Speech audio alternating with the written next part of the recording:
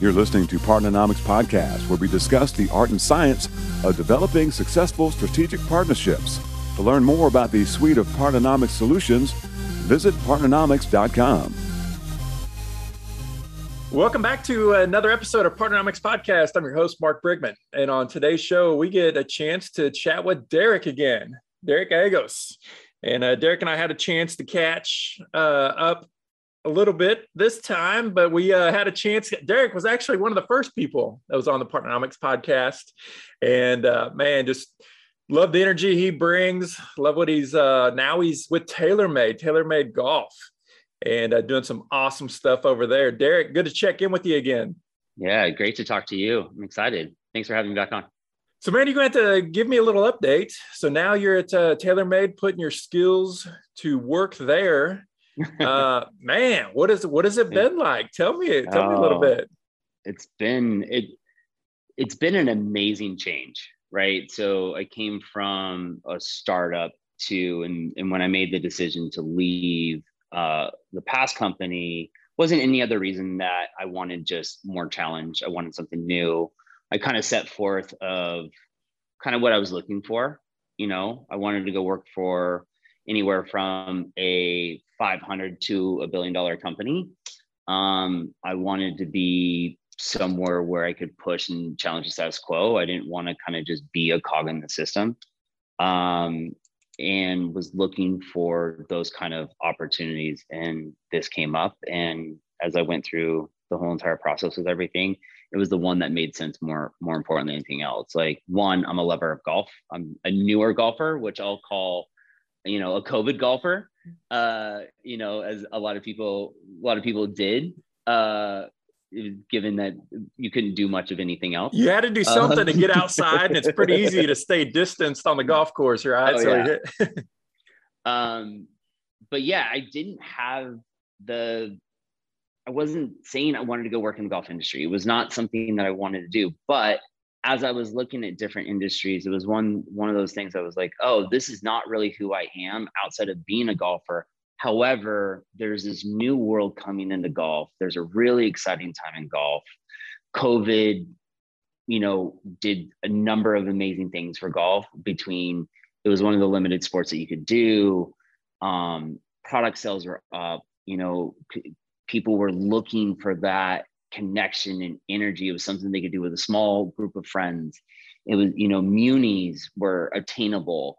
And so it just turned into that exciting area. And out of all the other conversations I was having and offers I got, it was the one that made the most sense out of everything, given what I was looking for and what I wanted to do. And it's just been the past 5 months, which has been unbelievable. It's been just phenomenal. Yeah, it's awesome, for a company like TaylorMade. Yeah.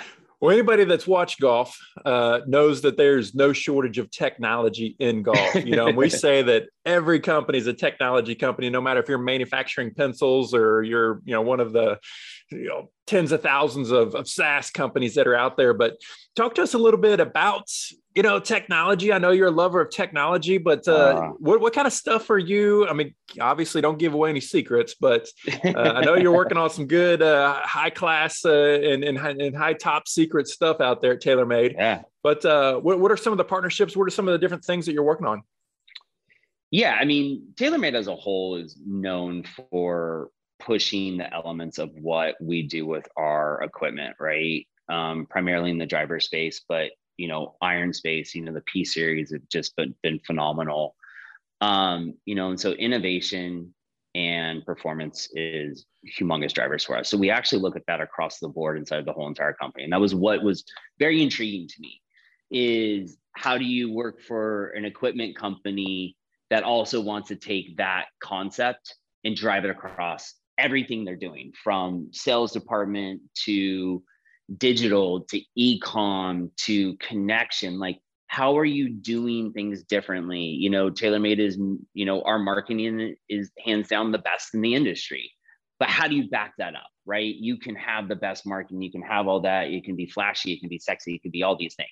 But at the end of the day, you really have to back it up. And so we're constantly looking at how to push that element. Yeah, I mean, everything we do is with that thought. As far as what I'm doing, yeah, I mean, working primarily in the digital space, I mean, it does connect from tangibility of product to digital, but like, we're exploring more digital assets and realms of connecting to the everyday golfer from high handicap to low handicap, right? So how do we really get connected to the consumer? How do we provide elements for them, everything to better their golf game? Not just equipment wise, but that connection wise, like how do we become part of their daily ritual?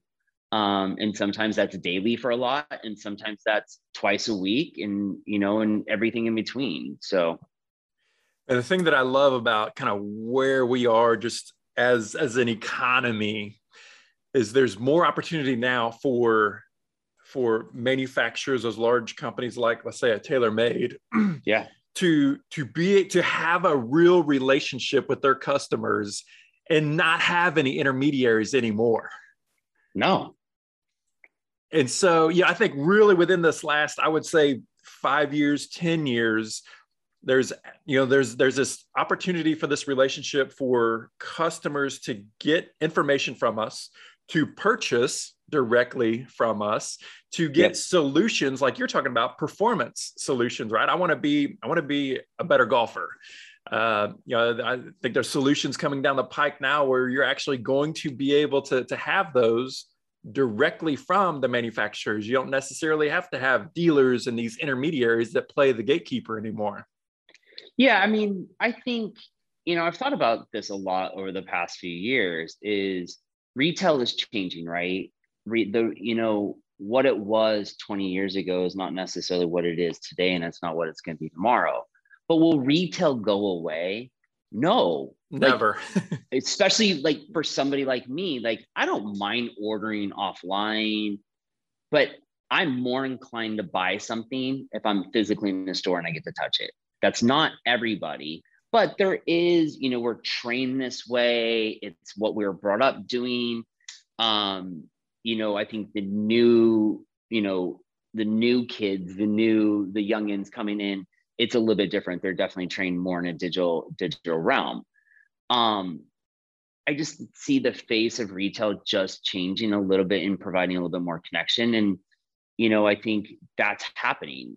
Stores are transforming from just a standard walk-in things on the shelf into, experiences, and then being able to bridge that gap between the tangible experience inside of the four walls to a digital realm. And I think, it's like the saying is, all, low tide rises all sinking ships, right? Or high tide raises all sinking ships. And working together with retail and our e-com and all of it's the puzzle piece, right? You can lose one and you'll still be a great company. But if you have all the elements putting together, you're connecting with the consumer at the end of the day in the most positive way. You're giving them what they're looking for. So this person wants to buy off e-com because they work 18 hours a day and they just want to arrive home. They want to think about going to a big box store or mom and pop or a green grass. But then you also have somebody, like me, that wants to go inside of a store and touch it, hit it, and play with it, and feel it, and everything. And I think that's where we're going. We're in an experience market. People want more experiences. They want more touch points. They want more connection to the brands. They want to feel that they're part of that journey, and we want to feel part of that journey with them. Yeah, it seems just recently I was in Nashville doing a keynote for a company that I'll traditionally call a product company, right? Whenever I think about TaylorMade, traditionally, I think of them as a physical product company. Oh, we're a product company, without question. But into the future, to your point, their customers want kind of these holistic solutions, and they want these holistic experiences, which as a partnering guy, and you also as a partnering guy, it's really exciting for us because this really opens the door. Now there's no longer a lid. There's no longer limitations on who to partner with. And we really have the opportunity now to jump out on the fringes to do partnerships in very different spaces, whether it's the digital side, it's the experience side, like you're talking about on the retail side, golf simulators, there's all of these different opportunities to really pull in the experience and really just adds to the brand. And just that, the experience and the value that customers get from that, from that approach. Yeah, I mean, I completely agree with you. I think, we talked about this right before we jumped on, but is the experience is everything to the customer, right? Or the consumer. They're looking for those moments. And if you can tap into with them, now they're becoming loyal, right? So, Lululemon isn't Lululemon because they don't have a loyal fan base. They made a connection. They provided a service to that community. And so we're looking to do the same. How do you provide that service and that connection? So it's not just picking up your Sim2 driver, right? It's actually like, I love my Sim2 driver. Everything that TaylorMade's about, like, I love the connection to it. I love the marketing. I love the way it feels in my hand. I love the sound of the crack of the ball off the face. Bringing all of those elements in to provide a better and stronger connection. Sure, at the end of the day, partnerships and product companies we've got to sell product, right? We're here to make money. We're here to do those things, but it's not about that 100% anymore. I think the days of it just being a transactional piece, and why I believe partnerships are going the way they're going and getting bigger and stronger, and people like you and myself look at partnerships in a very unique way, will be redefining. We talked about this right before we hopped on too, is like, I think in the past, partnerships was looked at as a very sales element, right? If you're a partnership guy, you're 9 times out of 10 on the sales team. It was very transactional. You get your logo here, you give us X, and you get this exposure and toss out stuff and do things like that. That's fine and dandy, right?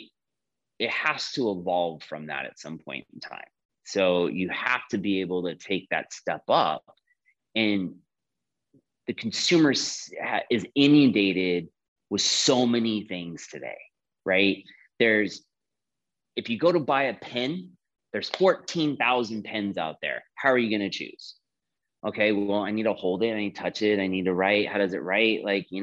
Oh, well, this is my pen. And now I'm going to use this pen because this pen works best for me. How do you evolve that? And how do you continue to change it and create a deeper connection with that consumer, instead of just being like, you need to buy this pen and this person buys this pen over here, so therefore you need to have it. No, they want that. They want to feel that inflection between the two things. And that's where I feel like partnerships going. It's going into experiences. It's going into really tapping in one-on-one with the consumer instead of it just being 100% transactional. That's what excites me about partnerships in general. And partnerships goes across the board, right? There's social partnerships, there's brand on brand partnerships, there's sales partnerships. Partnership is such a vast and nuanced word.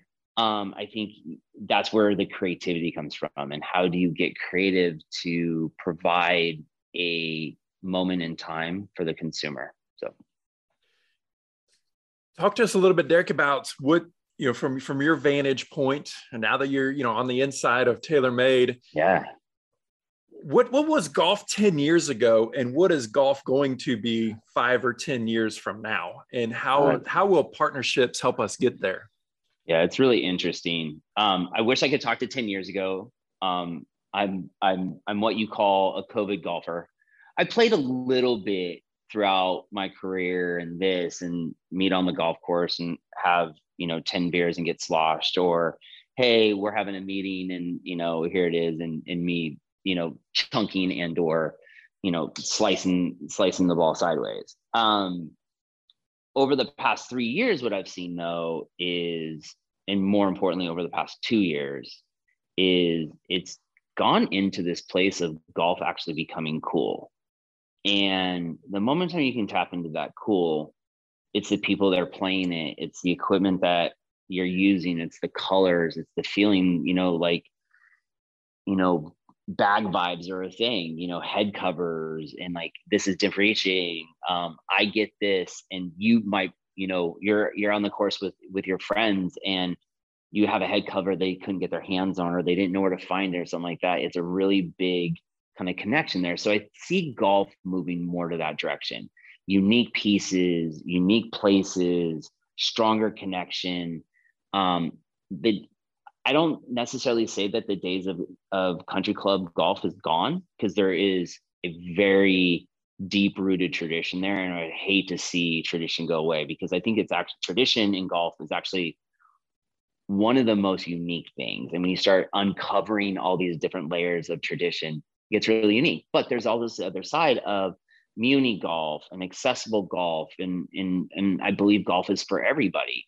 I think partnerships will start to ring that in, while not always looking at endemic, but non-endemic partnerships, right? Like, how do you start bleeding the difference between one another?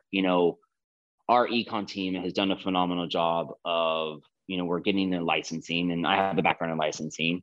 So it's exciting for me to see it. But we've got, NBA out there. And so you can actually have NBA licensed balls and head covers. Once you kind of start tapping into that, now you're tapping into realms and places in people's normal daily life.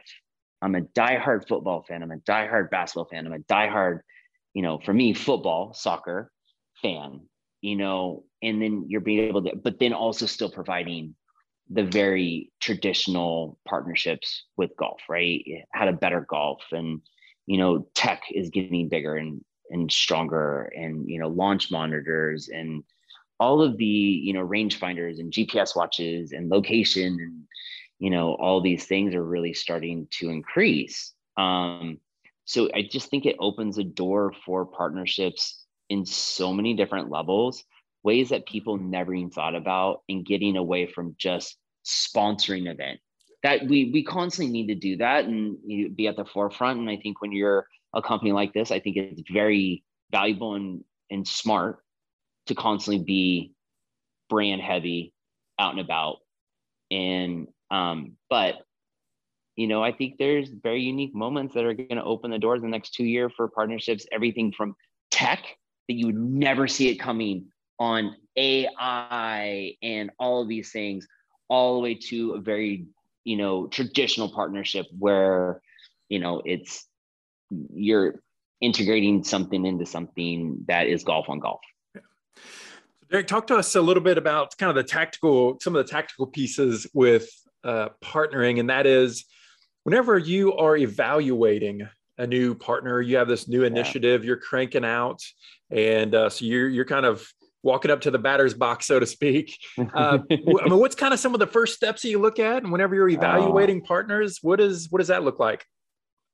Yeah, it's interesting for me, because I run it through what I call my funneling system, right? So I look at our brand, and I think this can go across the board for anybody, but I build it based on where I'm at, right? So now I'm at TaylorMade, and so I built this funneling system.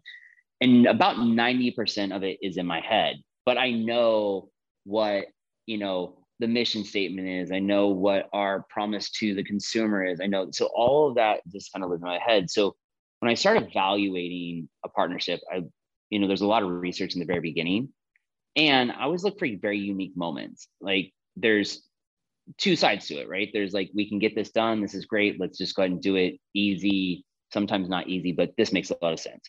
Then there's the other side of it where you kind of have to tap into a little bit deeper. Like, how does this make sense? And start peeling back that onion and uncovering all those things. So I always start with research. Does this make sense? Are we going to connect to the consumer? How are we going to connect to the consumer? Who's in this space that I potentially could talk to? If I have a very unique idea and it's very directive of, this is what I want to do. If there's one person, that makes it easy. If there's 10, you kind of have to go through that.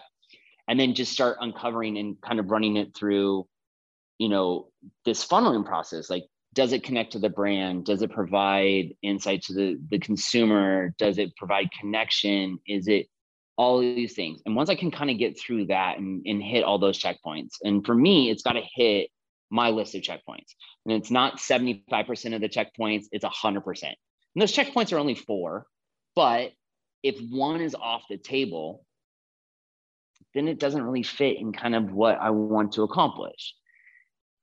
From there, then it's like, okay, what would it take to get this done? Is there a budget? Is it a double budget, meaning budget from one side to the other side? Is it one-sided partnership, meaning like, are we pulling it in 100% our realm? Is it both parties at the table to provide marketing and touch points and all these things? Like, and so you start running through those. And then from there, it's really starting getting into the nitty gritty. Like, what does the budget look like? What are we going to allocate to it? How are we going to really bring it to life? And, I think, this is like, you can do a partnership in a month. That's great. Those are cute. But the ones that actually take 6, 7, 8, 9 months to really dive in and have those conversations are the ones that I feel that are really meaningful. And even more so when both parties are at the table aiming for the same goal. And those are really hard to come by. Yeah, man, I love that. What can I hear you say is there's this cultural aspect of working Absolutely. with another company. And then obviously there's that strategic aspect. And if you compromise on either one, you're setting yourself up for failure. It's better to have no deal than a bad deal. Yeah. I can't remember if we talked about this on the last episode, but every contract that I go into it with 2 mindsets. If we're going to a contract, all of the hard work is done and we're getting the deal points and those kind of situations. But I truly believe that both parties should be at the table. And if one party walks away from the table and is like, amazing, great, I got everything I wanted, then it wasn't negotiated properly. You really have to leave that table and make both parties feel uncomfortable of like, we're taking a chance here. And this is all in the right partnership, right? And because then it really will bring both parties to the table to achieve the ultimate goal. And I've seen the most success with those. And the other piece is I always go into every negotiation with trying to pre-negotiate as much as I think possible. I hate back and forth, right? Hammer out the numbers before, make sure you're on the same page, make sure there's no surprises. There's always going to be a surprise from the legal or attorney. They're going to tuck in something, or it's a protection piece that you may miss. But for the most part, I always try to get about 90% of it done. So that way what you're hung up on is those things. And you just let the attorneys hammer that one out. Yeah. One last question here, Derek, before we let you go. Yeah. And that is, I know you've been doing this partnering thing for a long time, as I have. Yeah. What's the best piece of advice that you got from a mentor back in the day that really set you on a strong course for a great career in partnering? That's an interesting question. I actually really like that. You're going to make me think. Wow. Normally I can just shoot from the cuff. I think one of the best pieces of advice I ever got, and I can translate it. I have the unique ability to be able to take things and kind of place them in other places. So it doesn't necessarily always make sense to anybody else, but it makes sense to me. And I think that's all that matters at this point. But I was with Randy Jackson, which obviously is American Idol and, that fame, and phenomenal producer. And we were talking about, and this was when I was in the music industry, and we were talking about this artist I was looking at. And I was like, oh my God, his songwriting is amazing. The band's phenomenal. His presence on stage is great, all these things. And I played the song and he's like, yeah, this is really good, blah, blah, blah. He's like, can I see what he looks like? And I was like, absolutely. And so I pulled it up and he looked at me and he goes, okay. And I was like, you're not digging, are you? And I was like, I don't need you to dig it. I just wanted your opinion. And he goes, I just have one question for you. Is he a star? And my answer to him was, not at this point in time, we can make him a star. And he goes, that's not what I asked you. Is he a star? And from that moment in time, I've always taken that thought process in anything and everything I do is you can mold and create something as much as you possibly can, but it doesn't necessarily fit. It doesn't necessarily always mean it's right. So one partnership to another, there is a star, and the stars align properly. So I always look at it in that way with the best intention is like, is this a star? Can it be a star? How much work does have to go in the star? And then the other piece on it is the juice worth the squeeze? Yeah. You know, that's a really big one for me, is like, once you uncover, you know, all the research, and I don't think enough people do enough research, right? And it's nothing against people's process. This is 100% my process. I believe in research. I'm getting better at data, but I want to uncover every little piece that I can to understand the functions and how it would move, instead of being like, we like this idea, this is how we can do it, and kind of lean on marketing to make it shine, right? Like, you got to have the engine of the car done right in order to put the shell. So I kind of look at all those kind of pieces to really suss through every partnership that we're doing and make sure it's right. Yeah, I love that, man. What I hear is you don't want to compromise. You know, No. if you need somebody to bring it and to give you the solution to fill that, as you mentioned, I think you said kind of that puzzle piece. If a company, if an organization can only be half of that puzzle piece, don't compromise to it, because you're wishing and you're hoping is not going to get them to grow to be the full puzzle piece. So you got to keep researching, you got to keep looking, you got to keep recruiting. And don't compromise, right? Like, there's a give and take, but the moment in time you compromise, like specifically working for a brand, right?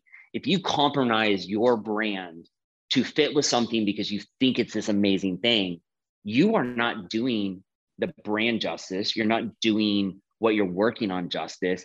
And ultimately, you're going to end up hurting to a certain level of what you're accomplishing. And I think you have to always know your worth. I think you need to know your worth as a person. You need to be able to be very self-aware as best as you possibly can, but also understand the brand you work for and kind of look at it and go, okay, does this make sense? Just because it's this and this, they've got this many followers and they've done this much business and they've done that. Like, there's so many different layers below that if you start compromising on those just to fit it in my opinion, it just doesn't always work. Yeah, great advice. It may work for a second, but that's about it. Yeah. Awesome. Well, Derek, it's been great catching up with you. Absolutely. Keep up the awesome work there at TaylorMade, man. We're going to continue to watch you continue to grow the business and come up with some new solutions. Yeah, I'm super excited. We'll have to circle back in the new year once I can bring you in the fold of what we're doing more. And 2022 is going to be an exciting year for, I think, golf in general, but at least for TaylorMade, we're forging ahead and going to redefine the industry of what we're doing. Man, I can't wait to see it. Thanks, awesome. Derek. Awesome. Thank you so much. See you, buddy. Have a good day. All right. Cheers. Partnernomics Podcast is brought to you by Partnernomics. Learn how to leverage the power of partnership. To listen to more episodes of Partnernomics Podcast, visit partnernomics.com.